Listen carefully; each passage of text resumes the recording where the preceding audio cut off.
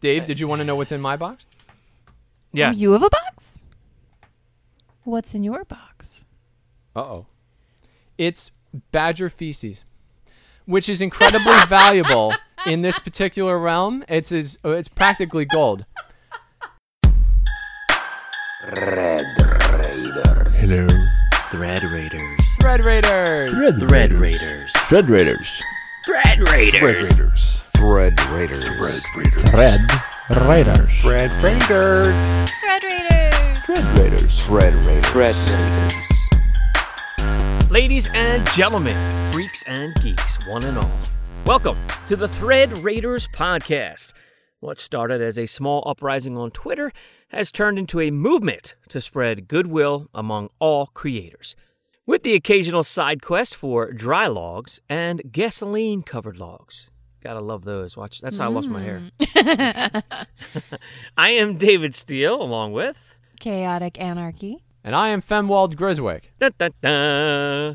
And this week's packed full show, we have a lovely interview with a friend of mine, Carrie Green, the amazing man that I met in person at Podcast Movement 2018. He runs podcastfasttrack.com and the podcast, Podcastification, which guess what that's all about? I'm thinking it's a cooking show. Yes. So we'll have an interview with him, and then I think we're going to do some tea time and some What's in the Box, right? What's in the box? Yep. Nice. All right, so who's up first? Interview? Yes.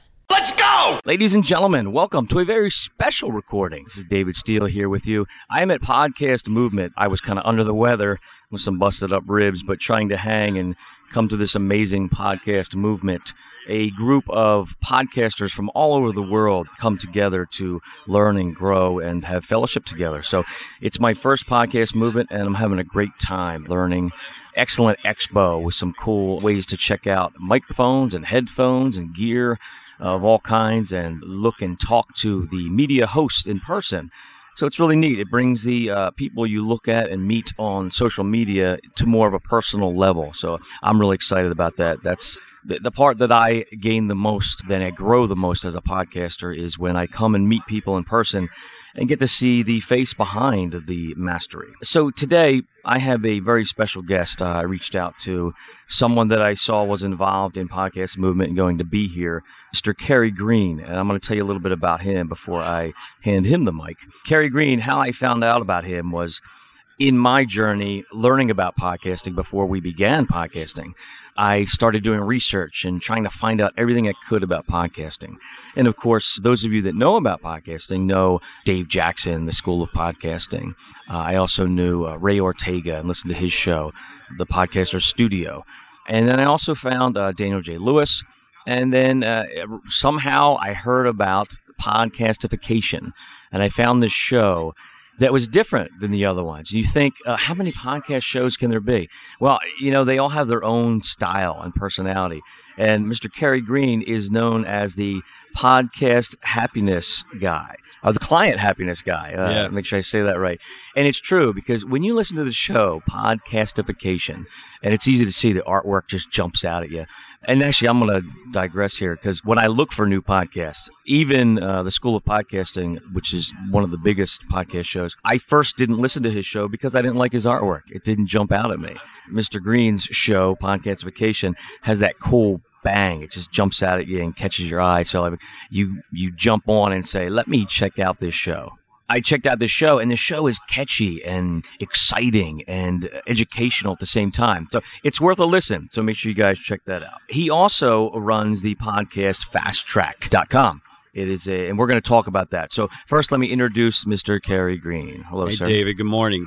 Thanks for inviting me on. I'm so glad you could be here. And you've been here. When did you come to the location? I got here. When did I get here? Wednesday evening, I think. Or maybe it's Tuesday. No, gosh, man, I'm so Tuesday confused. Probably. Yeah. So turned around. Yeah, it was early on. My flight was delayed a little bit because of weather and all that, but we got here. Wow. We got here toward the beginning. And what part of the country are you coming from? Colorado. Colorado. Yeah, I live right in the center of the state, small little mountain town. It's a beautiful place. Now, when I think of Colorado, all I think of is the mountains. Is it all like that? No, it's not all like that. The eastern plains are like Kansas, flat, or Nebraska, somewhere like that. But where I live, Yeah, 14,000-foot peaks all around us. Wow. It's just a gorgeous spot. Is it true, like the people talk about the different height difference from sea level? Does it affect you? Oh, absolutely. Yeah. If people are used to a lower elevation and they come up where we live, it can take them 3 or 4 days to get kind of acclimated, catch their breath, drink lots of water. Don't overexert yourself. That's my advice. Right. And did you always grow up in that area? No. I grew up in the Panhandle area of Texas. Oh, wow. So right around Amarillo, lived about an hour from there. Redneck all the way. We laugh about it. We're just a bunch of rednecks. Yeah, I mean, it's cool, too. And I learned people need to definitely go out of their comfort zone and meet people from other places, other parts of the United States, other people from around the world. You find out that we all are the same in general, but there's so many differences of how we're brought up or our environment. Yeah. It's so cool. I don't know, just absolutely. It's interesting. Fun. Yeah. So now what made you finally move over to Colorado? Was there anything I in your went there life for college. Okay. Went to Colorado Christian College at the time, changed to university while I was there, met my wife. We got married between my junior and senior year. And, the rest is history. I mean, we moved around some from there, lived in Reno, lived in Hawaii, lived in some different places, but Colorado just always felt like home. Nice. And high school sweethearts. So No, I met her at college. Oh, it's college, not Yeah. high school. I'm sorry. Yeah, You were young and you got married. Yeah. Yeah. Excellent. So tell me about which came first, the chicken or the egg? So podcast fast track or the podcastification?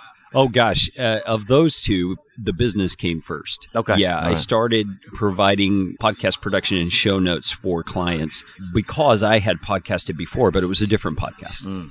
And so I learned in doing my own podcast the pain points of the time that it takes and all of that, and realized it was The time suck. The time suck. That's what we talk about, saving you from the podcast time suck. So started the business and then realized, well, if I'm going to be helping people podcast, it would be a good authority position to be in, or a good expert position to be in, to have my own podcast about podcasting. And so our show just gives best practices and tips, things we're learning working with clients. So it's a different perspective than a lot of the shows that you hear. And I know I was checking out your website, and you're constantly growing and evolving. Yeah. And that's the cool part of your show, too. As you're learning, you're sharing that with the community, and we get to learn with you. And your company is growing and evolving and offering more to everyone. Yeah, I would consider now we're pretty much a full-service production company. We can do anything anybody wants.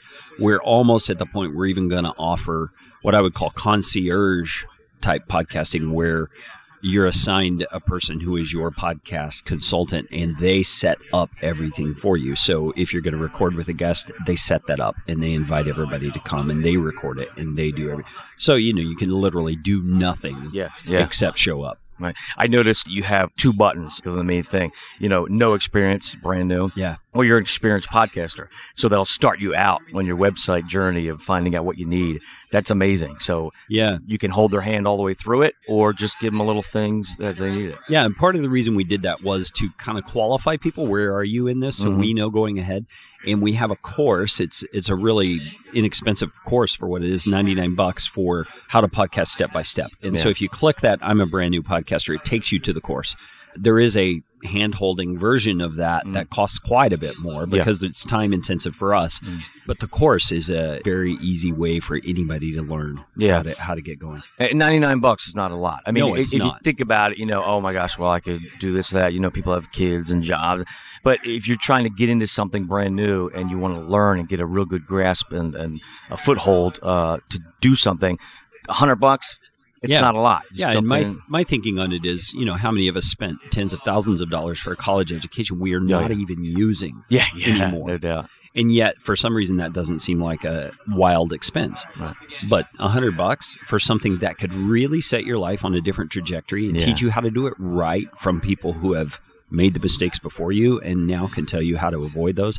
It's a bargain at any price, really. Absolutely. Yeah, and me personally is someone that wants to do it right the first time. Yeah. Because I've so many times that we've done things and you find out later, oh man, I should have done it like this. So at $99, man, you learn how to do it right the first time. Yeah, and the course is something we'll always be updating. So if you get access to it, you're always going to have access. It's not a limited time thing. Oh, is that right? Yeah. Oh, that's amazing. Because things change. Oh, yeah. So you'll update it and they can... We will update it as things in the industry change because, RSS feeds have been around for a long time. I expect that tech's going to improve at times and we'll be able to modify the course. Fantastic. That's unheard of. Yeah, well, that you'd let them go back and listen to the updated yeah, version. to me, there's no reason to gouge people. I mean, I'm here to help. I'm not here to get rich. So, Fantastic. yeah. Fantastic. Now, tell me, let's back all the way up. Yeah. So, what was the first time that you even knew about, like, what the heck is a podcast? Tell me what happened. Yeah, I don't know how I actually got podcasts on my radar in the first place, but it was somewhere in the transition or prior to the transition out of my previous career into an entrepreneurial space. Okay. And I somehow found out about podcasts. I don't remember how, but I started listening to people like Pat Flynn, Smart Passive Income. And how did you listen? Did you have an iPhone? Yeah, I had a smartphone. I'm an Android guy, so I just downloaded an app and started listening and realizing from hearing other people's stories that there is an option outside of working for someone else. I'd never conceived of that before. I mean, I knew business owners, but they had a restaurant or they had a hardware store or whatever, and realized, the internet's making it possible for people now to create their own stream of income. It was just unheard of to me. Yeah. And so coming from a blue collar background, I didn't know I could do that. And what year do you remember around? What year that was around 2002, 2003, somewhere around there. Wow. Yeah. Way back then. Yeah. And so I listened for a long time before I took action. It was probably around 2012 that I started really getting into it. Sure. Yeah. Now, what flipped the switch? Can you remember when you first decided, you know what, I'm going to make a podcast? Well, I was transitioning out of my previous career. I was a pastor for 20 plus years, and I still love to teach. I just was not feeling called to the shepherding of a large group anymore. And so to me, a podcast was a great opportunity to still teach. And so I started a podcast, Christian Home and Family, which is still out. And I publish infrequently just because my business is rocking so much. But it was a great opportunity to teach on things that are close to my heart, the family, parenting, those kinds of stuff. So what was the name of that again? Christian Home and Family. Home and Family. Yeah. And you still put stuff out? I still put stuff out occasionally. It's been probably 6 months since I've done my last episode. Would you consider that like evergreen content? Oh, yeah. Anybody could go back and listen to it? Yeah, and there's well over 100 episodes at this point. So it is definitely evergreen content. Fantastic. So that would be your first podcast. Yeah. How many other ones have you done? Let's go through them. I have 4. There's that one. There is another one called Live, Build, Change, which is living your faith, building a business, and then changing your world as a result. And so it's really the integration of good, authentic Christian faith with good business practices to either generate side income so that you can change your world, pay off debt, help people in your community, whatever, or on a larger scale, fund causes that you really care about. That's really the motivation behind that show, is to teach people that it's not only possible, but almost anybody can do it. Amazing. Yeah. And then the third podcast is called Morning Mindset. It's a daily 5-minute devotional kind of a thing where we walk through a scripture, talk about mindset. How does that change our lives from a Christian perspective? Those kinds of things. I remember Our Daily Bread. You ever familiar with that? Yeah, very similar to Our Daily Bread. It's not as much stories. It's more an exposition of a passage of scripture for about 5 minutes and talking about applying it to your life today. Excellent. So it's like a 5-minute episode. It's a 5-minute thing. It comes out every morning. And evergreen as well. Yeah. And it's one that I republish every year. So it's kind of like My Utmost for His Highest. It's the same thing every year on January 1st. It's always the same one. Okay. Well, this is the same one every January 1st, every January 2nd. But, you don't remember it from last year. So it's So you might even touch on things that are different because your life changes as you evolve as a person. Yeah, sure. Yeah. Sure. Another one? Was there more? Yeah, and then podcastification. That's it. Those are the 4. Nice. Yeah. So with Podcast Fast Track, by your experience, you decided to start that to help people. And what do you say? But with the time suck? Yeah, because I was podcasting by then and knew how long it takes to do the audio editing, how long it takes to write good show notes, how long it takes to publish onto your media host and your website and all. And of course, you get faster at it as you go. But none of that takes away from the fact that I'm investing at least 2 hours prep, recording, and posting. Oh, yeah. And content creation every single episode. And as you get bigger ambitions, you want to do it better, which then involves more time. And so that we realized there were a lot of people out there who are very successful at podcasting, but their time is better spent doing other things. No doubt. And so we can provide this service, and it's exactly those people who we find as good clients. Yeah, that's awesome. All right, so you mentioned, let's switch gears here, and then we're going to go back to talking about your company and podcastification before we finish. But you mentioned that you were an actual pastor for many years. So let's go back to that. And let's take it back to the early years. Let's talk about your faith as a Christian man. Did you grow up in a Christian family? Was it always part of your life, or did something happen that you started that journey? Yeah, great question. I grew up in what I call a partially Christian family. My mother was a devoted believer. She became a Christian when my oldest sister was a baby. And so my mom took me to Sunday school the Sunday after I was born. I mean, I was in the nursery. So I tell people often I was born out of the sin and degradation of the church nursery. Or I was saved out of that. It was one of those sort of things where I grew up in church, kind of a fundamental King James only Bible thumping Baptist church. Had a fairly good upbringing, no domestic violence in the home or alcoholism or anything like that. Right. But when I got into high school, you get a little off track usually in high school, and then the Lord really grabbed me late in my junior year. Of high school? Yeah, early in my senior year. And got involved in some Christian clubs on campus, and then went into college and got into Christian clubs at school. What kind of Christian clubs in high school? Because that I had the same. Yeah, actually, we had a band instructor who created a Fellowship of Christian Musicians club. And were you in that band? Yeah. What'd you play? I played percussion. Okay. So drums, all that kind of stuff. So I was part of the FCM, is what we called it, kind of like FCA, same sort of a model.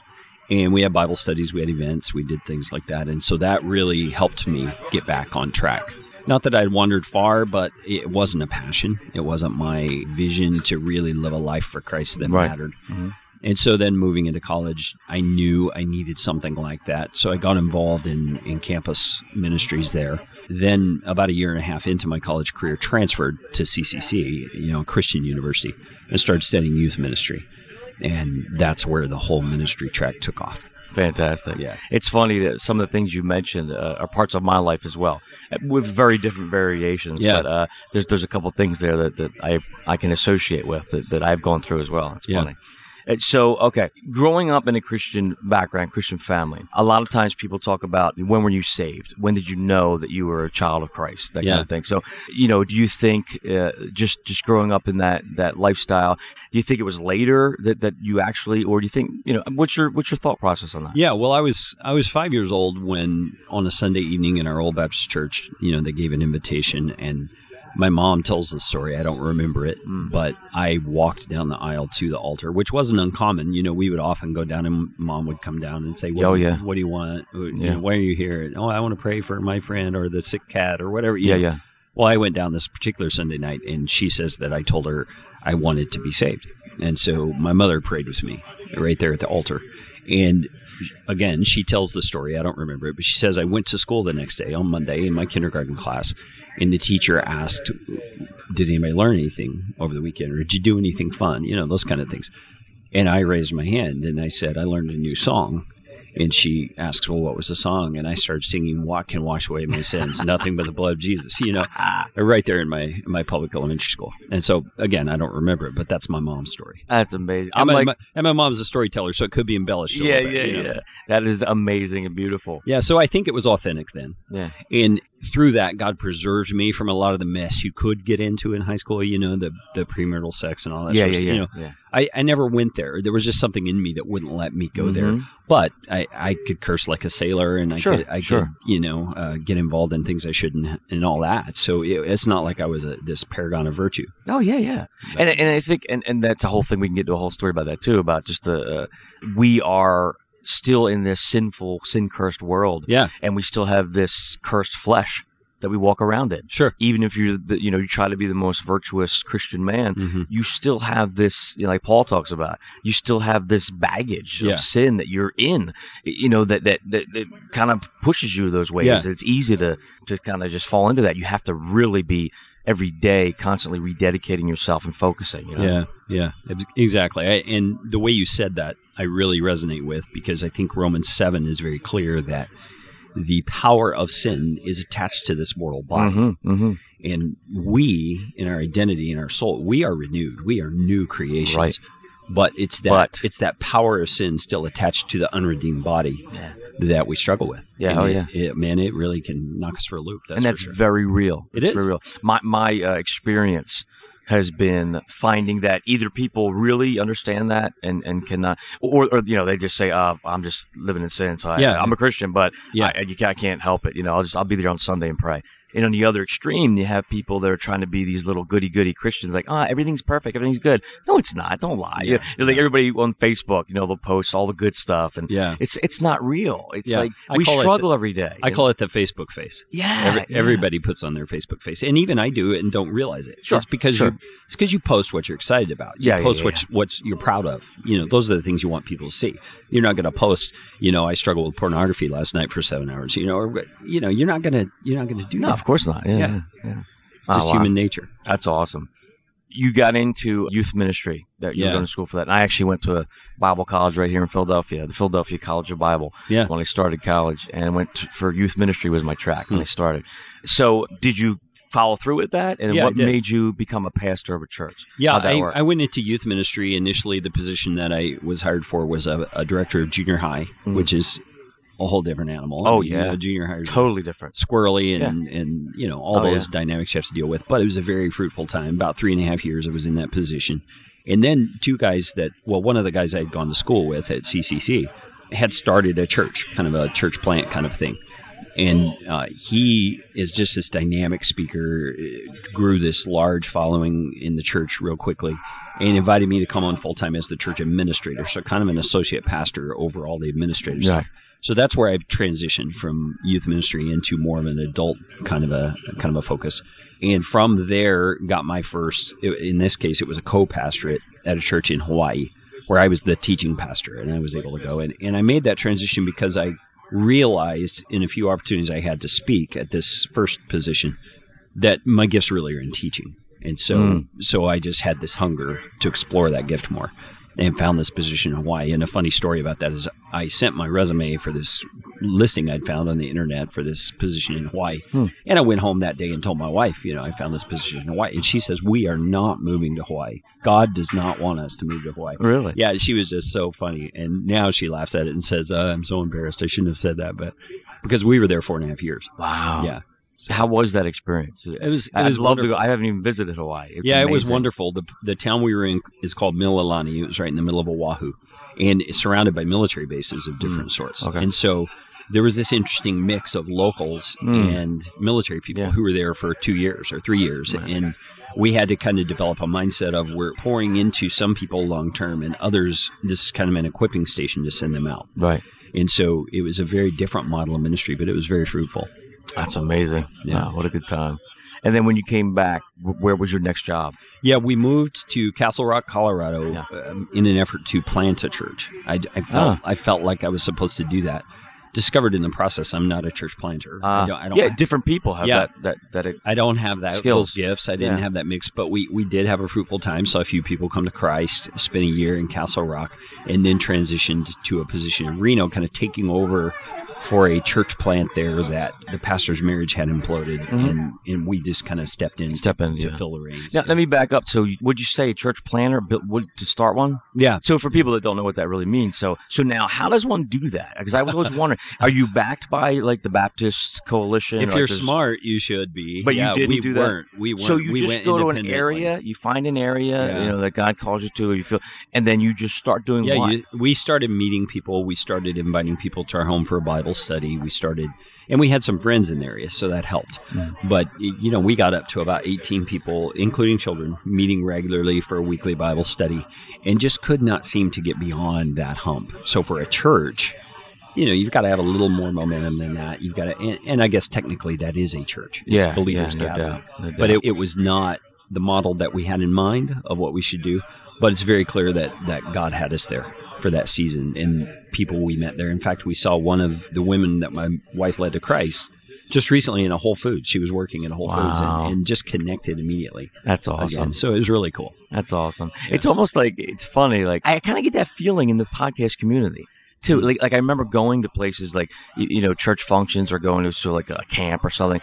And it was just this family, and it's weird, but I mean, it's definitely not the same thing. Yeah. But I get that same feeling that the people are generally, which is so special. They're generally really good people. Yeah. That do podcasting for the long haul. They kind of Right. get into it and get invested in it. Yeah. And they're just good. It's like people you want to be around. Yeah, No. I think the similarity that you're noticing is that most podcasters are podcasting to help someone. Yeah. To help someone specific. Yeah. Through the content that they're producing. And I mean, here at the conference, there's people talking about podcasting for social activism reasons. There's people talking about minorities and how to serve them with podcasts. I mean, the service is kind of built into the model. Although, of course, there's corporations that are podcasting purely to brand themselves and market themselves and get a profit. Yeah. But we were talking about this a little bit earlier. They're a business. They should be about serving people. That should be what the business is about.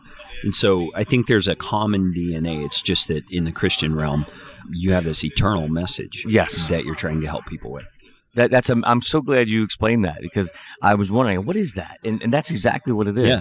That's that connection of, so there's people that have this desire to share, and they're good people in the universe that you want to know, even if they're not sharing the same message, you know that they're that kind of a kind-hearted person. Yeah. And I think it's because we're all made in the image of God, and we all want to have impact. Whether we're a believer in Christ or not. And God uses everyone. Yeah. So that's not to say those people are quote-unquote believers. Right. Because they're not. They still need the saving grace of Christ. But God's using them to impact people in positive ways. Right. Yeah. There's that place, that open void that people need to fill. Sure. Whether if it's not Christ, and it's something, still God made us that way. So they fill it with something, and so that's amazing. Yeah, that's good. So now we're going to fast forward back, or rewind, one or the other, to kind of where we are currently today. When I started podcasting, I found out everything I could. Of course, I don't know everything, but everything I could before I started. So I read books about it. I listened to podcasts about it. I watched videos. I want to know the right gear to use. I want to make sure I try to do it the right way first. At the same time, I always thought about editing. And actually, I was starting to do voiceover work first. I did some book narrations, and I learned how to edit and learned how heck hard it is. Yeah. All the breathing and the noises. I had to clean all that up. So I thought about maybe doing services, and like kind of like you're doing with Podcast Fast Track, and offering assistance to people. But I'm thinking, I don't know if I want to do that full time. I want to create. So anyway, I had that kind of vision as well, but I put that on the back burner. Just yesterday, I sat in on, I think you were at that same one, that podcast editing, right? And it kind of gave me a fire again.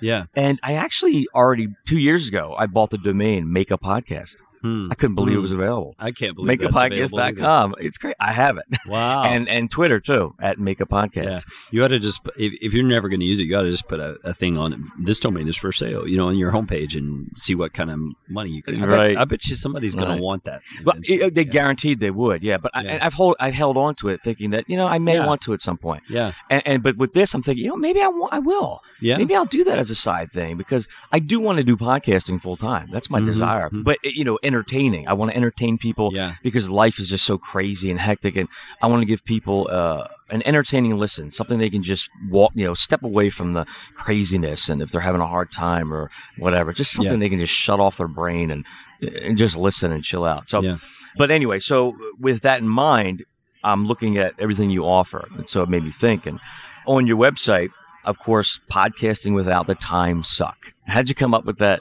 term? That is a funny story. I had been marketing the business based on, we do professional quality audio, we do SEO optimized show notes. I was talking about the features of what we do.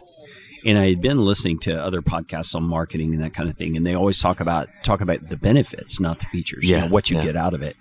And I just hadn't been able to land on that. And one morning, early morning, I usually get up fairly early, like 4:30 in the morning, and this was like 3. I just sat up straight in bed with the word time in my mind, and it was that's what I'm selling. I'm selling time. I'm giving people back their time. Yes. And so I tweaked the message and changed it to saving you from the podcast time suck, and it has resonated. I mean, you see me walking around here at this event. I have T-shirts that say "Saving you from the podcast time suck" with a little vintage-looking picture on it and stuff, and people here read the shirt and they go, "Oh, I know what that means," because it's common to every podcaster. So I feel like it was a God-given message, not that, I heard a voice, but the word was definitely in my mind that morning when I woke up. And it's what's cool about it too, and that's why I love you, because I resonated with your show when I heard your show, is how I first met you. besides your lovely, luxurious voice that people you can hear, and it's soothing. It's, so that's the one thing. That's funny. Your energy comes through on your show. Your excitement, and it's real. That's the real deal. It's not fake. You're not just selling to make money. Yeah. And that term says that. You're not just selling, hey, come on, we're going to buy this service. Yeah. We really want to help you. Yeah. Yeah. And we've recently kind of modified our approach from a team perspective. Our message now is still saving you from the podcast time suck, but it's because we care more is what we're saying. And I realize that's an audacious claim to me. Yeah. But in any industry, you've got to set yourself apart some way. I mean, anybody can do editing. Anybody can do show notes. Anybody can do what we do. Right. Even as well as we do it. So what's going to make us different? Yeah. And for us, I realized as a Christian man, it's got to be that I care about you more. Yeah. I care about your success. I care about the message. I care about everything you're doing. And so we really are working hard, and I've been able to assemble a team of people who really resonate with that. And they want to care for the clients. They really do. From every email interaction to every product that we provide. Yeah. We want it to be a reflection of that care. Amazing. Now, people that work for you, are they all local, working with you, like at home? No, I have 2 people in my town who work for me, but we don't have a common office. We're all virtual, so to speak. Yeah. But then I have people all over the country. I have people in the New England area. I have people on the West Coast. I have a guy in Scotland who works for me. Nice. Just all over. And that's why podcasting has become something that's blowing up. I mean, it's still small, it's baby, but because of technology, it's amazing. So how we can have people work all over the place and connect over the internet. So it's cool. That's super cool. All right, so let's get specific now. Podcast Fast Track. Just a couple things that I saw that I had question for is of what you offer. So editing. All right. Yeah. So when I hear editing, so what does that mean? Are you just going in and taking out the ums and ahs? But you offer more than that. Yeah, we can do that.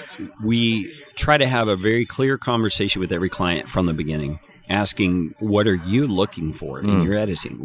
Because some people want it very raw. They want the ums and ahs because they feel like it makes them more human. Other people are looking for something more polished, more professional. Yeah. And then some are wanting what I would call editorial edits, where they have a guest on who is an expert in their field and very smart, but not very well spoken. Yes. And so they stammer and stumble and restate themselves 7 times before they get to their point. And some clients want us to editorially edit out a lot of those pre-statements and make it more punchy by getting right to the main answer. And it makes the people sound as smart as they really are, is what it winds up doing. Yeah. Someone in the session we were referring to yesterday said, there's something intangible about that kind of editing where when you listen to that episode, you say, this show's better. I can't really say why. I don't know why. But this show's better. And it's because it's easier to listen to. It's easier to understand because you don't have all those foibles that happen in normal conversation. Yeah. And a lot of times I've noticed myself, and I'm sure it's the same with most people, when you're listening to a certain podcast you might like, you may stop listening at some point because if they don't have that going on, you get bored with it, or you find like, man, these people, it's just taking so long to get to and eventually you get tired of it, and you don't even know why, but you stop listening. Yeah, or there's nothing about it that really stands out in terms of what you get out of it. Because it's all kind of buried in all this verbiage that other people don't take out. Right. All right, next up, you have intros and outros that you offer. So I imagine that means that you have people doing voiceover work for that. Yeah, we have voiceover people on retainer, so to speak. We have musicians who can compose original I noticed music. that too, custom music. Yeah. And so we can get one or both of those. We can mix it together for you. We can produce it with the right levels and volume and all that stuff so that if you need an intro and outro or even sponsor messages, we can put those things together for you. Yeah. So you have certain people, and this popped out to me because as a voice artist that I've done some, amateur voice work. So you have certain people, like how did you find these people? Are they, just have, like they're not part of your regular company. They're not my regular team. They're professional voice people. The subcontractors that you bring in when you need them. And so when we have a client who wants something, we ask things like, do you want a male or female voice? What accent? Do you want professional or boy next door sound? What do you want? And we find the artist who can do that, and we receive the script from the client, pass it on to that person. We pay them, and then the client pays us for the work. Right, and, right. And client doesn't like something, we have them tweak it, and we provide what the client wants eventually. Right. So, I mean, you're a voiceover guy. If you want to be on the team, let's talk about that, because Fantastic. we do like to work with people we know. Yeah, Really sure. matters. And the same thing with the composers. Now, I don't know all the composers because it's hard to personally know someone gifted in music to that degree. Yeah, unless that's your world that you're in. Yeah, exactly. But I do have a handful of composers who have created great stuff for us in the past. And what we do is if a client wants a certain genre or style of music, we'll say, pass us a link from YouTube of the type of music you like or a particular song you like. And we'll have our composer compose something similar and provide a release for you to use the music uniquely. No one else can use that music. Cool. And so, for $175, how can you beat that? Yeah. This way, you already have gone through the work of finding these people that are professional and going to do it right. And they'll be able to give you an idea, and you'll find specifically what they need. Yeah, exactly. And, someone will say, hey, I want it to sound like Journey's Don't Stop Believing. Yeah. Well, we can create something in a similar sound. Of course, we can't cop the song. Yeah. But we provide a similar sound that is unique to them, so that, like you've mentioned on my podcast, the music is unique to my show. You it's don't punchy. hear it. It's fun. You don't hear that anywhere else. Yeah. And it's the same thing. If you're going to be serious about your podcast and brand it for yourself, you need something that's unique to you. Yeah, love it. And I'm hearing it in my head now. And it's just like when you start up your show, you get a new episode, I hit it. It's just like, boom, it's got that bass too going, right? Yeah. And I'm just like, and you get in the mood to learn. It's awesome because that music's powerful. Oh, yeah. And it's a whole language. And that just hearing that, a lot of people might not even know, why am I feeling good? And it gets you ready, and then you come on talking. It's like, wow, okay. See, and I made a mistake in the opposite direction. The morning mindset we talked about. The music I chose for the first half of the year was in a minor key, and it was kind of moody feeling. And I had people responding to me, quite a few, saying, is there any way you can take out the music? Because it kind of depresses me. Yeah. And to your point, music is powerful. Yeah. It really is. Yeah, so it's important to use it right. Yeah. Use it correctly. Yeah. And see, here I am a professional, quote unquote, at this, and I made a mistake. Yeah. It's you gotta spend the time to do it right. Yeah. And like we already said that you're learning and growing. And as you learn and grow, the business continues to learn and grow and do it better. Yeah. And in the podcast, I want to pass that on to other people. Yeah. Teach them those lessons. Yeah. Last thing about Podcast Fast Track. I saw email lead magnets. Yeah. So me I'm a performer. I want to talk to people. I want to entertain. So, but I've always been interested. Everybody talks about these, if you're going to be an entrepreneur, you have to have these emails and this. So tell me about that. What do you offer and what does it do? So example, say you have a guest on your show and they're talking about the 5 steps toward good content marketing. Okay. Our team, if we were providing lead magnets for you, first of all, you'd have to have a setup like ConvertKit or Lead Pages or something like that can capture email addresses. And that's built into our website? Yeah, you would have to have some sort of service like that. Where they subscribe? Yeah. So you can grab email addresses and provide something in return. Yeah. Okay. So what we would do is our show notes writers would go through your episode as they're writing the show notes, and they would be taking down those 5 points. And they would be figuring out, okay, how can I write this in a compelling way that's like a checklist or an action sheet or something the listener could actually use to do these 5 steps. And then we would have a template created already with your branding, your colors, your website on it, all that sort of stuff. And we'll format this in a visually appealing graphic that we'll create into a PDF format. We'll integrate it into that episode's show notes page, so that when you're recording the episode, you can confidently say, we will have an action sheet for you on the show notes page for this episode where you can download and receive these 5 steps as an action sheet you can take action on. So it's like a call to action in your podcast episode. You're able to verbally speak. People go to your website, they give you their email address in exchange for this particular thing. And you're building a way to connect with your audience personally because now you have their email address. Right. And you can build relationship, you can make new offers, you can, all kinds of things using that email address just depending on your business philosophy. Yeah. But the lead magnet is a way to offer something helpful and free in exchange for an email address. So it sounds like what I'm hearing you were saying in an episode. Yeah. You would have that. So is it something where people would have this email grabber technology that you would offer something to get people's emails first? Exactly. So that you'd have them in your database. So it's not just one thing that would just be part of your domain. You're saying better would be for each episode you would add something different? Yeah. Every episode have a different resource, or every third episode. It doesn't have to be every episode, but you're creating more content, more ways to help your audience relevant to the audio they just listened to. Because how many times have you listened to a podcast episode and you go, oh man, that stuff was so great. Yes. I got to do this stuff. Yeah.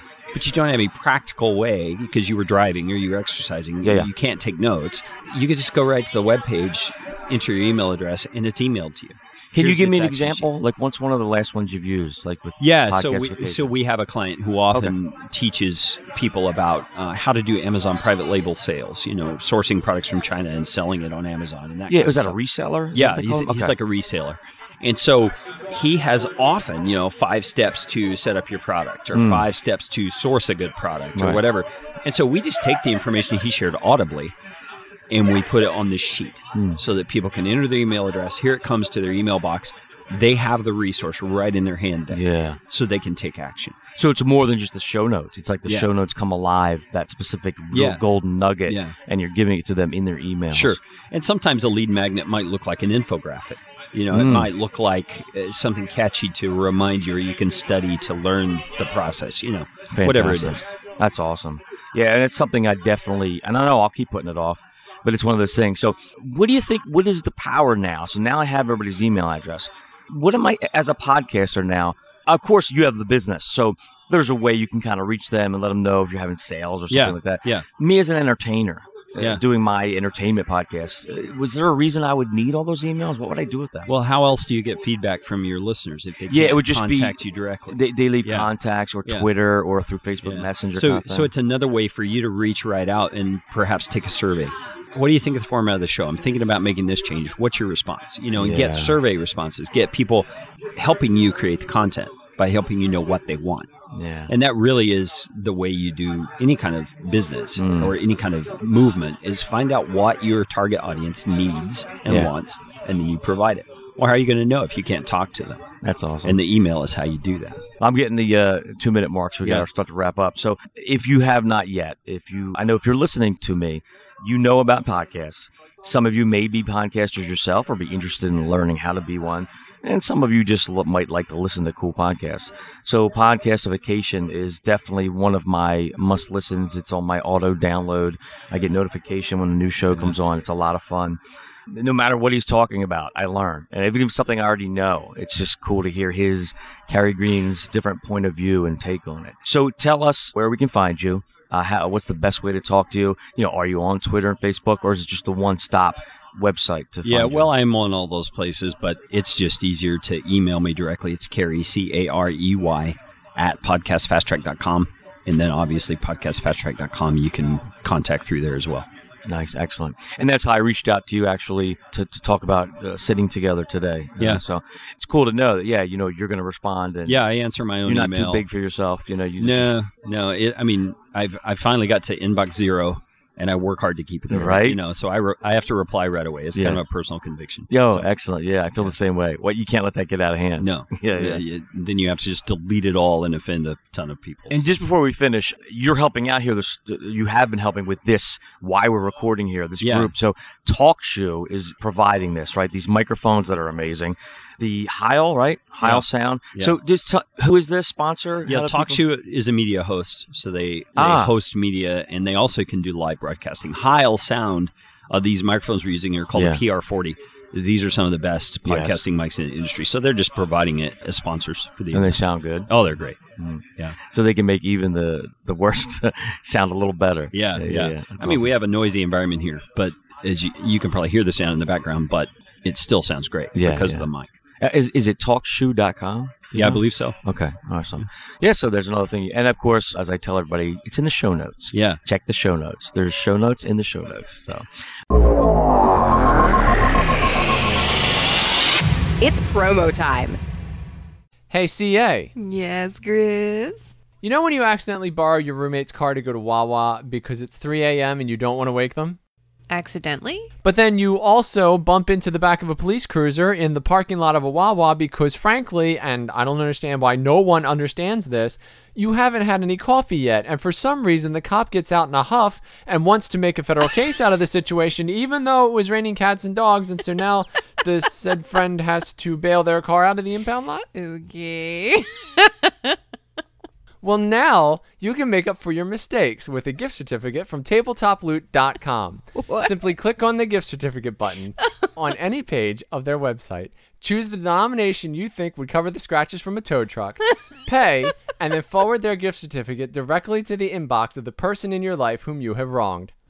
No. I feel like these things don't equate. Giving a wronged friend the opportunity to buy dice, shirts, tote bags, and more at Tabletop Loot is a great way to say mea culpa. That's Latin for my guilt, which was an expression used by the ancient Romans in religious ceremonies when they wanted to confess. All right. I'm in. Clearly, you can pay for the car theft with gift certificates.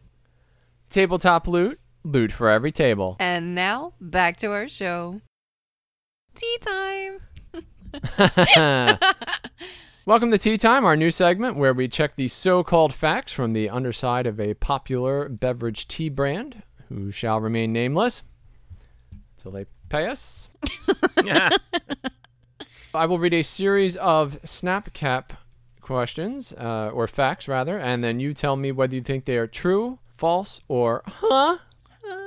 Now, help me out here. What is the huh one? What does that mean? So if something is literally unknowable, if it's an opinion, if it's not a fact, if it's something that can't really be researched properly, you can give that as an outside chance. They're incredibly rare. Think really true or false. Everybody ready? I'm ready. Perfect. Snapcap fact number 344. I'm sorry, I did that incorrectly. Let me start again. Snapcap fact 344. Leonardo da Vinci discovered that a tree's rings reveal its age. That hurts. Leonardo da Vinci? That is not a voice you're supposed to do for a long time. I think not. Was that Mr. Bill? I don't remember. That was my face from last week. Because it was in your box. Get it? It's funny. Yes. Don't worry, it will be on the highlight reel. I don't know if Leonardo da Vinci came up with this. I know the rings on the tree is true, so now I don't know. The rings on the tree is definitely true. But was it Leonardo da Vinci? What do you think, Dave? Yeah, without cheating and typing in Google. Let's see. Let's try to do this for real. I'm going to say, I'm just guessing. It's 50-50. I'm going to say no, it's not true. False. I'll go with true. All right. And the answer is false. No. Theophrastus was a writer, a historian in ancient Greece. He lived around 300 BC, and in one of his books, which has somehow survived through the centuries, he actually talked about the rings in a tree and how they revealed the tree's age. So this was definitely well known well before Leonardo da Vinci. However, Leonardo da Vinci did contribute to the tree ring science, which is called dendrochronology. And basically, his understanding is that when he looked at the rings, he realized that the width of the rings indicated environmental conditions. So, for instance, the rings would become fatter in years when the tree, when it was, like heavy rains or lots of sunshine, so on and so forth. And in years where the winters were particularly harsh or there were other mitigating factors, those rings would narrow considerably. And so he is considered the godfather of dendrochronology, if you will, simply because he made those observations. But the understanding that the tree's rings reveal its age predated him by several centuries. Hey, godfather of dendrochronology. Yeah. Jump back, kiss myself.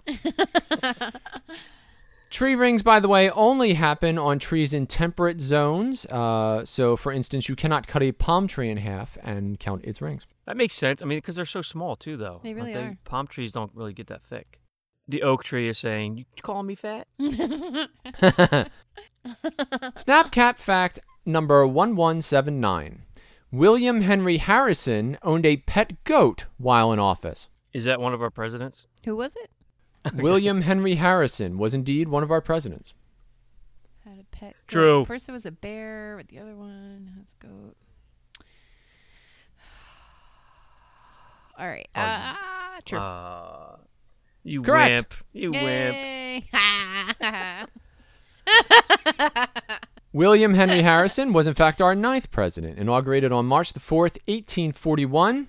William Henry Harrison has the distinction of being the shortest term of any president in history, having died 3 weeks later from a cold that he contracted at the end of the month.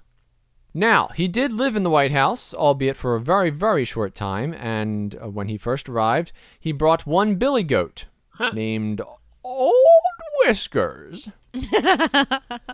Whiskers was famous for 2 reasons, one being one of only 2 goats to live at the White House, and his second claim to fame is that he once kidnapped the president's 2 children. When he was hooked to a carriage that they were taking a photograph on, he bolted and ran through the city of Washington with the president in tow, waving his cane and screaming obscenities. That's intense.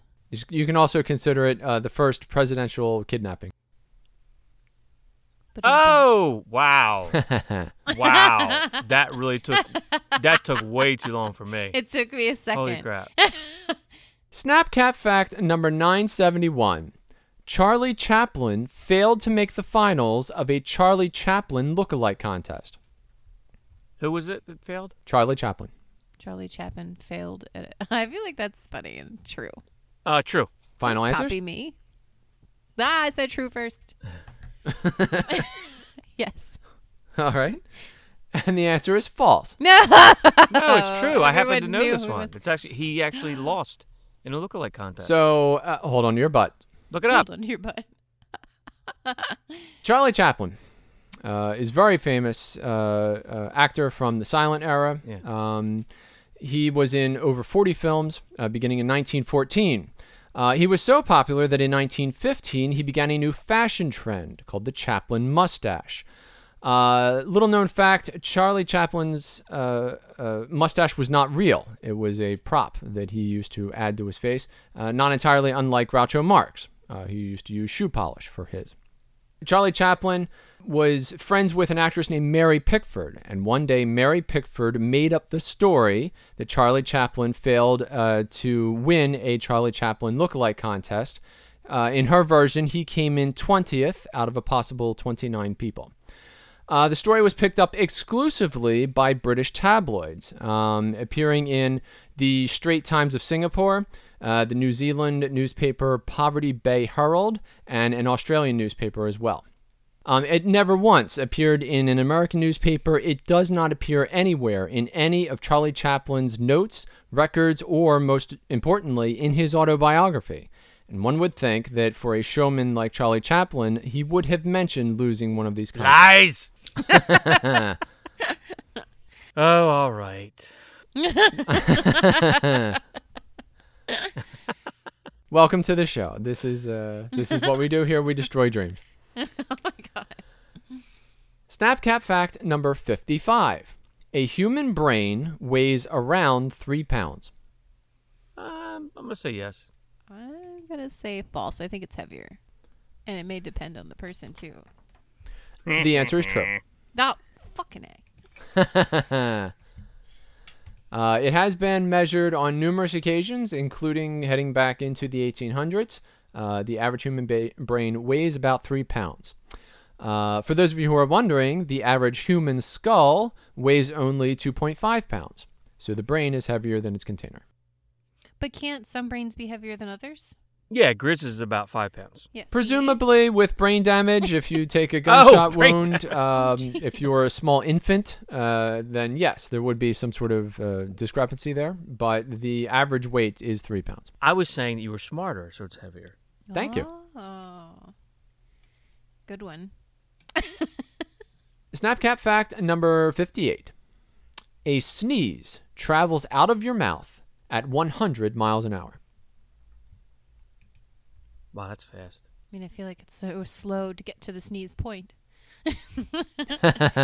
But But once you look up into the light, bam, it's flying out. True. I don't know. Dave is pretty smart. And confident. I only have a 3-pound brain, though. I mean, 100. That's just so fast. I can't be right. Yeah, just say false. Shut up, Dave. Oh, I don't think it's true. False. And the answer is false. No, I won one. Ah. So, let me just say that in researching this is the single most disgusting thing that I have ever witnessed in my life. Okay, and frankly, I almost quit the show. Oh my. So let's start with, there are 3 reasons why this is false. Reason number 1, the Mythbusters said so. The Mythbusters did not an entire episode, but an entire segment dedicated to the sneeze myth, and they clock their sneezes at 37 miles an hour. Reason number 2 is that grammatically speaking, it's the cloud of mucosaliva that moves, not the sneeze. The sneeze is an action. It's not the goo that is coming out. Yes. So you could Trick also question. fault it on that account. But most importantly, reason number 3 is that there is a woman named Lydia Borubia, and she is known affectionately as the Sneeze Lady. She works at MIT, and she did a study called the Visualization of Sneeze Ejecta, which is, and I can't stress this enough, the most disgusting thing that I have ever seen, and frankly, I almost quit the show. She used high-speed cameras to capture the violent sneeze events of numerous college students, stoners, anyone who was willing to accept $10 to stand in front of a camera. And she set the mark at 78 miles an hour. It was the fastest sneeze that they could possibly create, and so nowhere near the 100 miles an hour of the fact. Yo. Yes. For what it's worth, germs can travel up to 8 meters, that's 26 feet, in a rainbow arc from your mouth outwards in generally whatever direction your head is facing.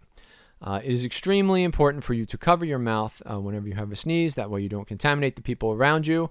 Covering your mouth limits that arc down to about 1 meter. So that is significantly better. Help your friends out. Sneeze into your sleeve. True that. Yes. And if somebody next to you sneezes in public, I think that scientifically speaking, you are within your rights, now that you know this, to punch them right in the face. Yes. Or just put your sleeve up to their nose. Yes. Ew. When in doubt, share a sleeve. That ain't happening. That should be like on a sign on the SEPTA train. Yeah, right. Let's with shoot it back with in an my illustration of 2 stick figures, one with the other guy with his arm in his nose. Snapcat fact number 733. All scorpions glow. True. face. False. No, I've seen it. You said all scorpions? All scorpions No glow. takebacks. All right, true. And the answer is false. Oh, you're the worst, Steve. So let's begin with some word fun. The word glow means to give out steady light without flame, or to shine with or as if with an intense heat. Scorpions fluoresce, and the difference there is that they absorb light at a short wavelength and then emit light at a longer wavelength. And that is very specific language, which is what scorpions do. UV light, as it comes in either from a UV flashlight, which you might be holding in your hand to find scorpions in the wilderness, or from the moon. UV light can bounce off of the moon and then travel to the earth, where it then interacts with the scorpion. That UV light is invisible to human eyes. However, when it hits the scorpion, that short wavelength is then elongated and becomes a bright cyan color. And that brightness changes depending upon how full the moon is or how bright your flashlight is. So no scorpions glow. That's sad.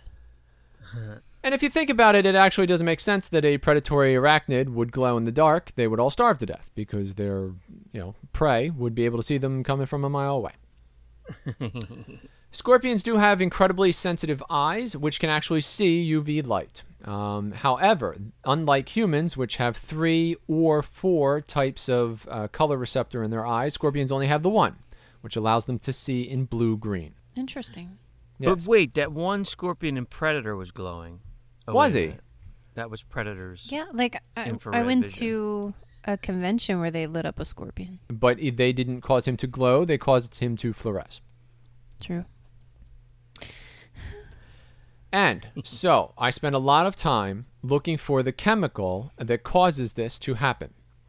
And we don't know what that is. So I will include a note to the closest thing that we have to a comprehensive study on why scorpions glow in the description below. But as of right now, nobody knows exactly what is causing the light to change. Interesting. Snapcap fact number 88. A 10-gallon hat holds less than a gallon of liquid. If it could hold liquid, I don't even know if it would hold liquid. We're assuming that it could hold liquid. One would assume if you wrapped it in duct tape, it could hold anything. So it's just asking if it can hold a gallon of liquid. Correct. I'm picturing my knowledge of a 10-gallon hat, and I think it's about the size of a gallon, but I can't. I never actually wore one, so I can't say. False. True. You just said it because I went for false. You waited for me, savage.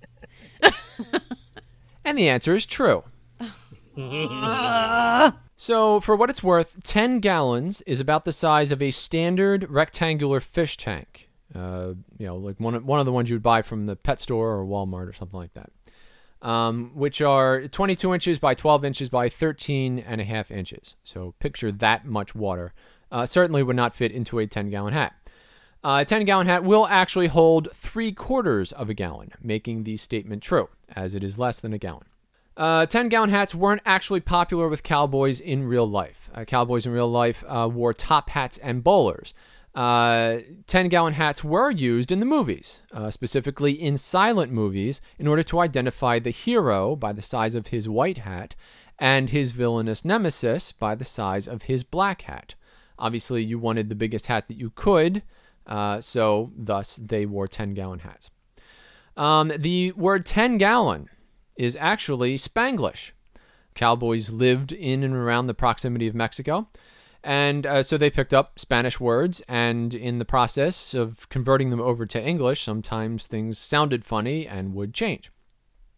There are a bunch of different Spanglish words. I'll go through them in a minute, but for the 10-gallon hat, the Spanish phrase un sombrero tan galán, which means such a nice hat, is where the etymology of 10-gallon comes from. It's tan galán. Other Spanglish words, lasso, which means tie, ranch, which means small rural community, tornado, which comes from the Spanish word tornar, meaning to turn, bronco, which means rough, mustang, which means untamed, and there are 6 U.S. states and several famous cities, including Las Vegas and Fresno, all of which come from Spanish. Interesting. Indeed. Am I winning? And the drum roll.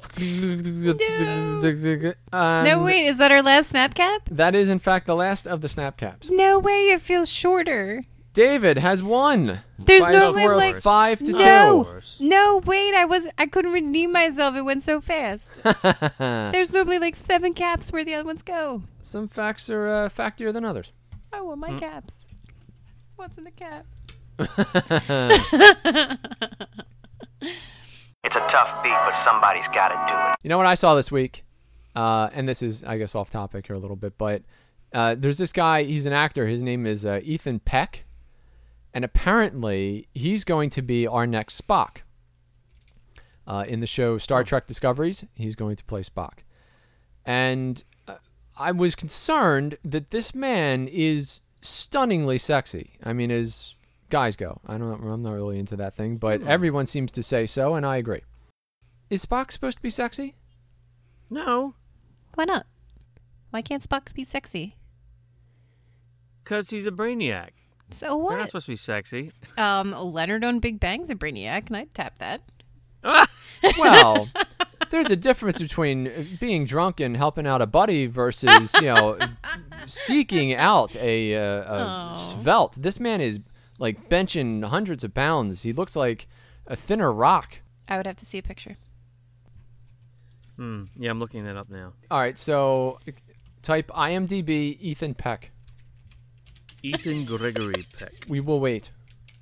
Ethan. This entire discussion is hinged on your ability to see this man's manliness. Okay. I'm only getting headshots, and I can see him definitely being Spock. He's got the face for it. Yeah, he definitely does. The eyebrows too. I don't see the sexiness though. So Well, he's I'm okay with it. buff. He's very buff. They'll pump you up. As long as he plays him as the intellectual that Spock is supposed to be, I'm Yeah. okay with it. Yeah, he's not like, it's not like Thor. That's what I was envisioning. Something like Thor playing Spock. Like, This man looks like he should be either fast or furious, okay? He looks like he should be fleeing from the police in some sort of stolen vehicle. His body is a big build, but who knows? A lot of actors, they put themselves through crap to look like their characters. Maybe he'll lose a shit ton of weight and stop lifting. Let's see, I don't know where you guys are looking at these body shots. Damn. Looking at headshots. Well, I got like from boobs up. It's my understanding that he caught a cab in New York City last week and 3 women passed out on the sidewalk. That's how hot this man is. I find it's disjointing to me that he would be Spock. I put Ethan Peck body. Oh. Leonard Nimoy wasn't hot. No, not at all. I think as long as I'm okay with him looking at him. As long as he plays, is he a good actor and he can play the role, I'm okay with it. But yeah, as far as coming across as sexy as Spock, hell no. I may watch more Star Trek. I mean, like, as long as he doesn't take his clothes off on the show, he's fine. Yeah. Yeah. I haven't watched Discoveries yet because you got to freaking pay for it, so I'm pissed off at that. But I love Star Trek, so I would definitely watch it if I didn't have to pay extra.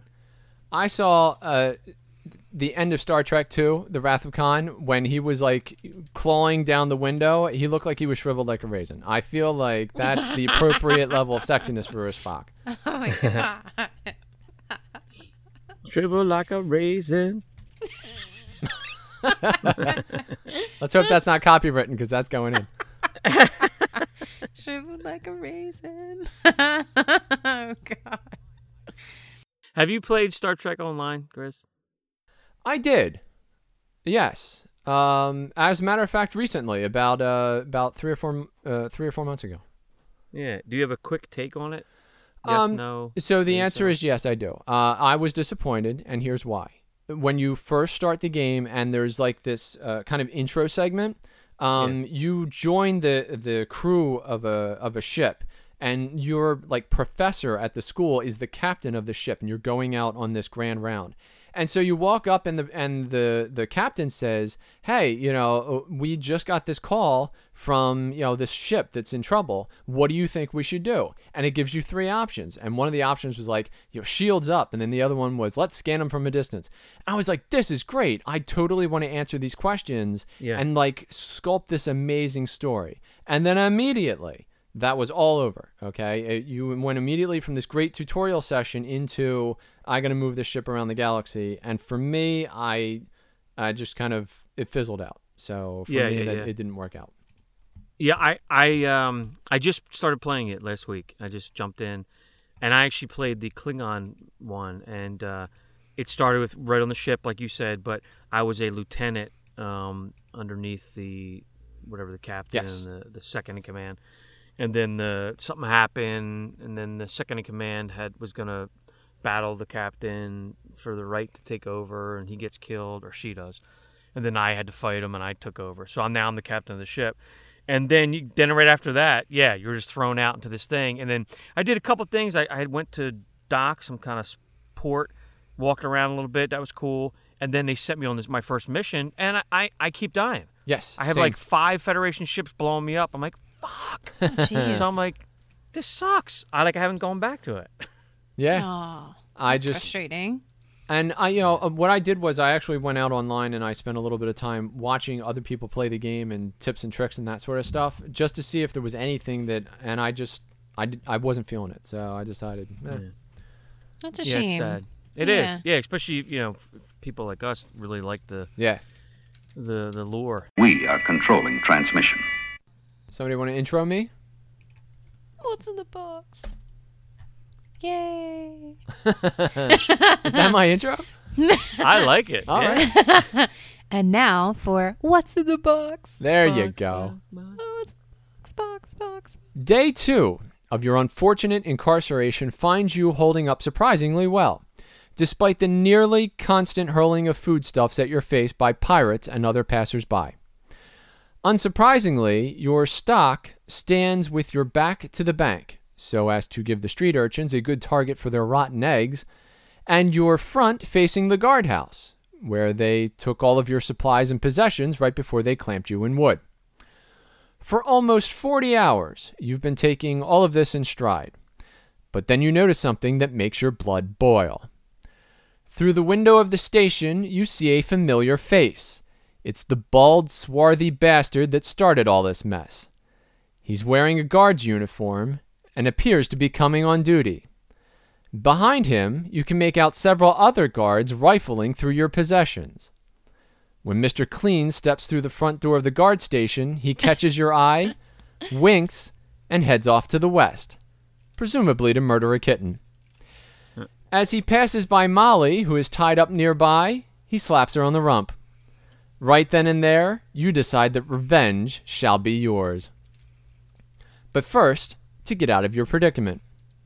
You spend an exhausting half an hour attempting to get one of your shoes off without the use of your arms or attracting suspicion. Now getting deeper into the night, you observe that the other unfortunates around you are sleeping. You begin your mad escape. Using your surprisingly dexterous toes, you deftly snake your foot into the key holder at the base of the pole and retrieve the keys. In a maneuver that you shall henceforth call the Better Than Beckham, you manage to fling the keys into your hand. It isn't until well after midnight when you finally hear the tumblers fall into place and the lock pop off. When a short, burly guard walks past on his rounds, he is clueless to your realistic freedom. Once the coast is clear, you sprint across the wide street in front of the guardhouse to the front door and peek through the window. Inside, you can see that all the beds are empty and no guards are in sight. Your possessions are strewn about. You rush in. You gather them up as fast as you can and hastily throw your armor over your cabbage-covered prison garb. You are about to beat a hasty retreat when something unusual catches your eye. It's a box, and it's moving. Clearly, something is alive inside and attempting to get out. As whatever it is struggles, it causes the box to slide back and forth on top of a filing cabinet by the side door. The box is wooden, stained with the skull and crossbones, and about as long as a loaf of bread. It has a lid that is held in place by 2 hooked latches. As you pick up the box, you hear angry growling inside. The noise is incredibly distracting, but not as distracting as the massive human pectoral muscles you smack into as you blindly turn to leave. It's Mr. Clean, and he looks pissed. Oh no, run away. Staring unblinkingly into your soul, he unhooks the crossbow he keeps hooked to his belt. Having stolen and sold thousands of tranquilizer darts in your career, you recognize the one already in place as the Beastminder 400cc. Only one thing left to do. It's time for a distraction. You open the lid, and a massive, foaming badger jumps forth and grabs the guard by the face. As you head for the door, habit forces you to look inside the now half-empty box. My question for you is this. What's in the box? Dave, I want to know what's in your box. Oh my God. That's All funny. right, CAI wanted to know what was in your box. That's too late. Oh man. Dave, did you want to know what's in my box? Yeah. You have a box? What's in your box? Uh-oh. It's badger feces, which is incredibly valuable in this particular realm. It's practically gold. It's the kind of guano that you could make small bombable, like petards and things like that. Little tiny bombs you can make out of, badger feces. That's gross. Yeah, there's also scratch marks and various other signs of wear. I'm probably not going to keep this particular box. I'm going to ignore your box now. Oh, thank you. Dave, what's in your box? I just switched it like 3 times with that story. Oh. All right. Maybe there's 3 boxes. I'll choose option B. It is a blade, a long knife. Yes. Any inscriptions on it? I'll ask the questions around here. Are there any inscriptions on it? Nothing you can read as a language. There are designs carved into it, shapes. There is a beautiful gold scabbard. The hilt itself has a red, some kind of red scarlet ruby or something in it. Now, is it red because the badger cut himself while he was in there, or is it red because it's that color gemstone? It is a sapphire. Okay. Yeah. Does it contain the rage of the badger? Is it part? Are they connected in some way? I don't know. You have to pick it up. Ooh. Oh, you gonna touch it? Of course, it has to be me, right? Fine. I grab the badger blade. What happens? Do I start? I start foaming, don't I? You pick it up, and then you hear in your mind, "Feed me." Yes. No. Is that my stomach or is that the blade? That's the blade. Something in the blade talking in your mind as you're holding it. Well, I only have two choices. I'd have to kill the guard or I have to kill Molly. No. Correct. You kill that guard right now. I throw myself on top of Molly. No. Stab an apple. See what happens. Ooh, yes. So I find nearby there is a guac. I stab it through the gourd. Okay. And it slices like butter. Yes. Oh. And then you hear in your mind, "Feed me." Yeah. He's not into the holy moly. No. I'm assuming blood will only quench its thirst. All right. So you know what? Clearly the guard is preoccupied. So I give him a little nick on the leg. We'll see what comes of that. Uh-oh. Okay. You give him a nick on the leg. It starts to vibrate in your hand, and then it gets louder. "Feed me." Oh, no. A psychosexual badger blade. I love this. This is fantastic. See, I wouldn't even go next. I would just. No. And I at this feel time, like- no. the guard's got a spin on you, doesn't he? He's like, "What the hell are you doing?" I wouldn't kill anything because I feel like it's just going to get louder. Yes, I'd like to be able to hear myself think as I make my escape. He's interrupting my grand exit. CA, what's in your box? In my box, you have gauntlets. Ooh. Yeah. Do they have red gems, too? No gems.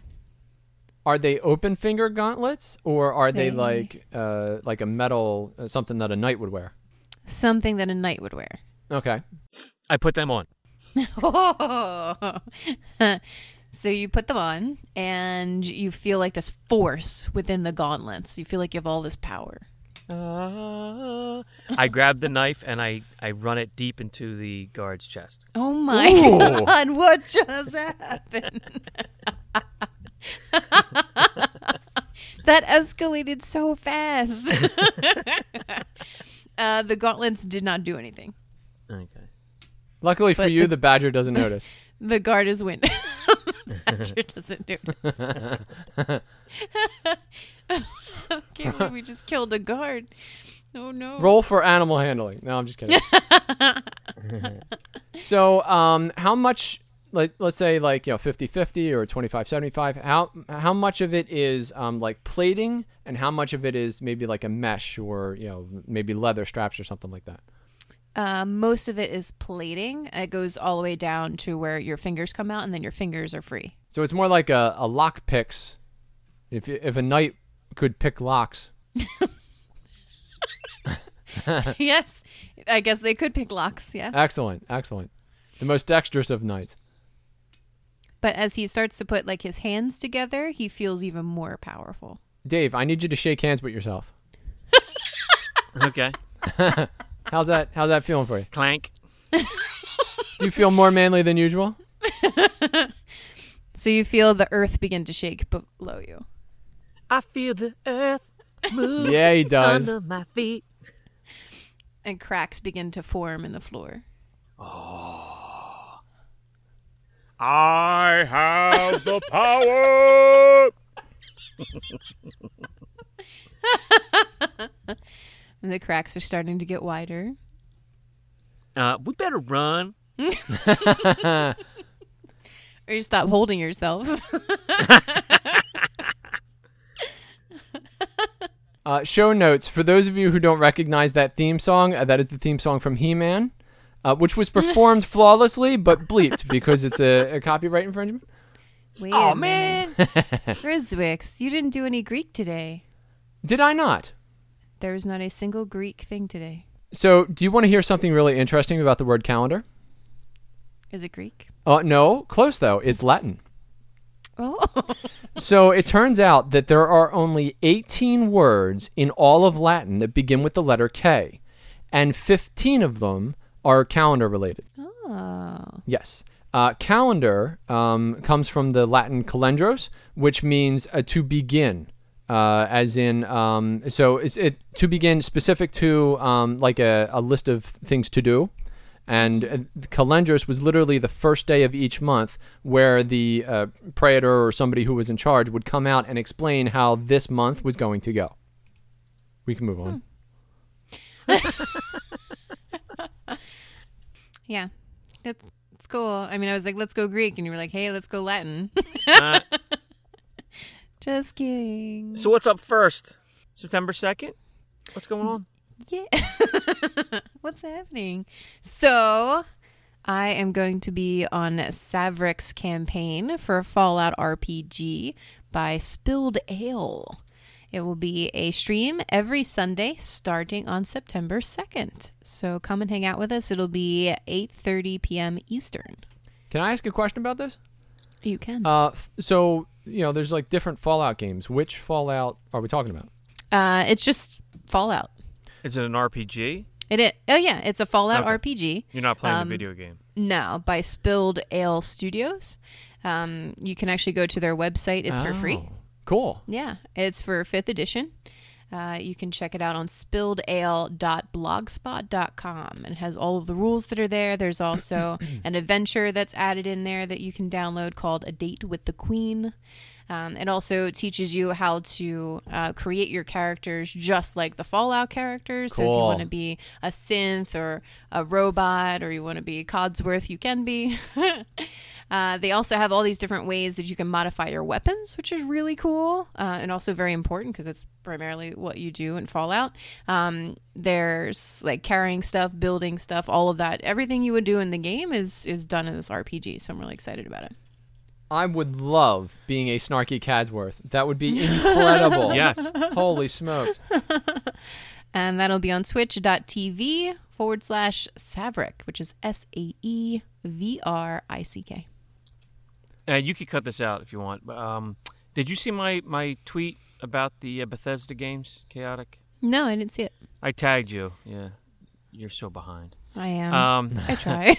Anyway, it was like, who's your favorite? Or no, it said something about you're in a horror movie or at a haunted house or something, and it was like a scenario, and you have to stay there. Like you get one character to go with you from Bethesda games. Who would you choose? And of course, I choose Codsworth. That's awesome. And I put a little pic, and then I tagged you in it saying, who would you take? And I said, I bet I can guess. And who did you guess? I was thinking like Big Daddy or something. Big Daddy would be awesome. That's what I actually was going to be, I think, my next cosplay. I think I finally decided on it. That would be my guess. Yeah. Big Daddy, you could actually just switch up that one you did, that other one you did for Fallout. You could probably make that into Big Daddy. That big giant thing you wore that a couple years ago?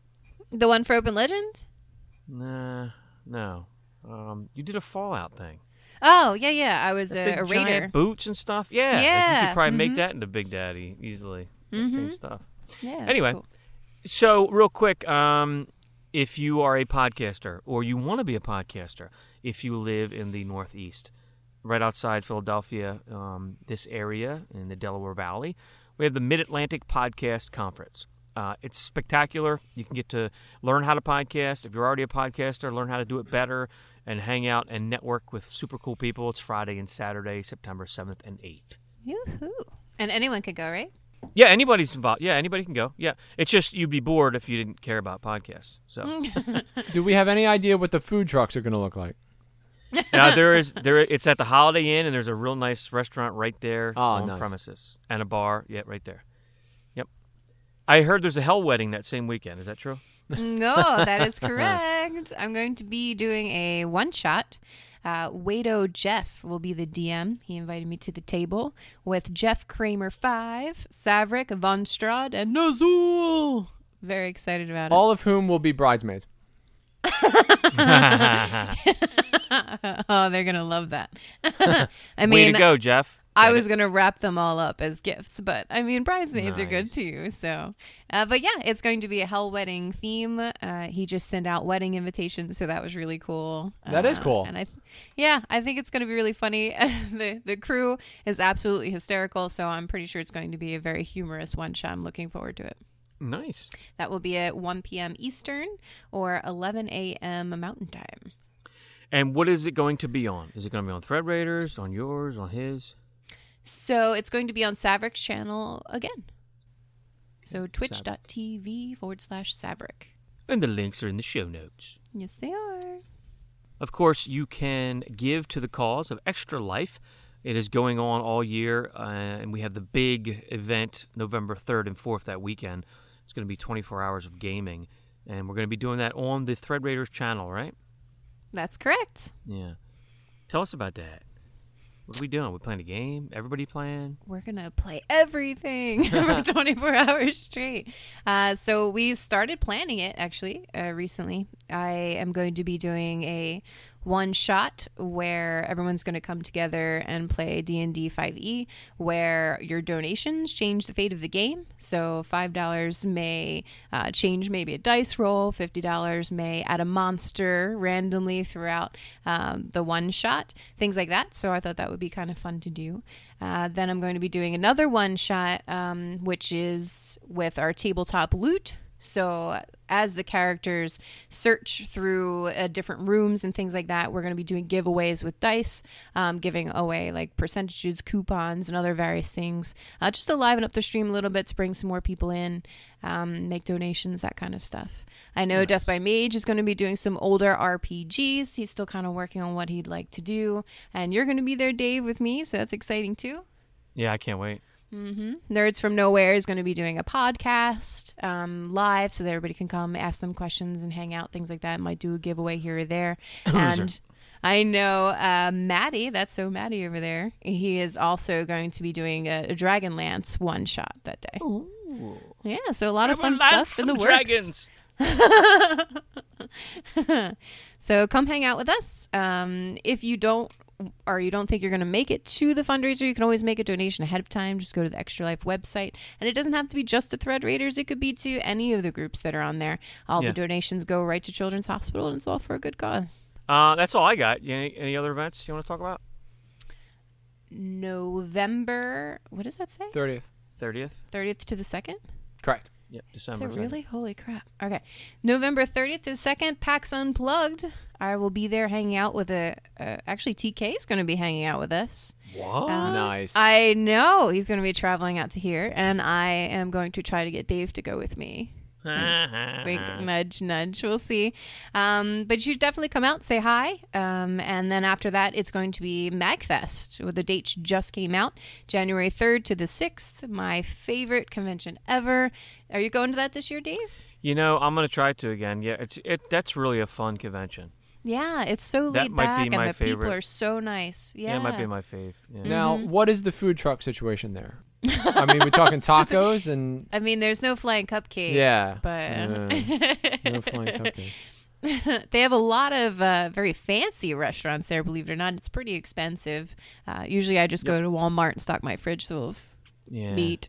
It's No my food understanding the truck. flying cupcake people will fly me in some cupcakes, so I might just do that instead. No, really? Do they? Yeah, so apparently, so it's $80 plus shipping and handling Oh my god. for the 12 cupcakes. Oh my god. Worth it. I'm just saying, if you saw them online, you'd be hungry.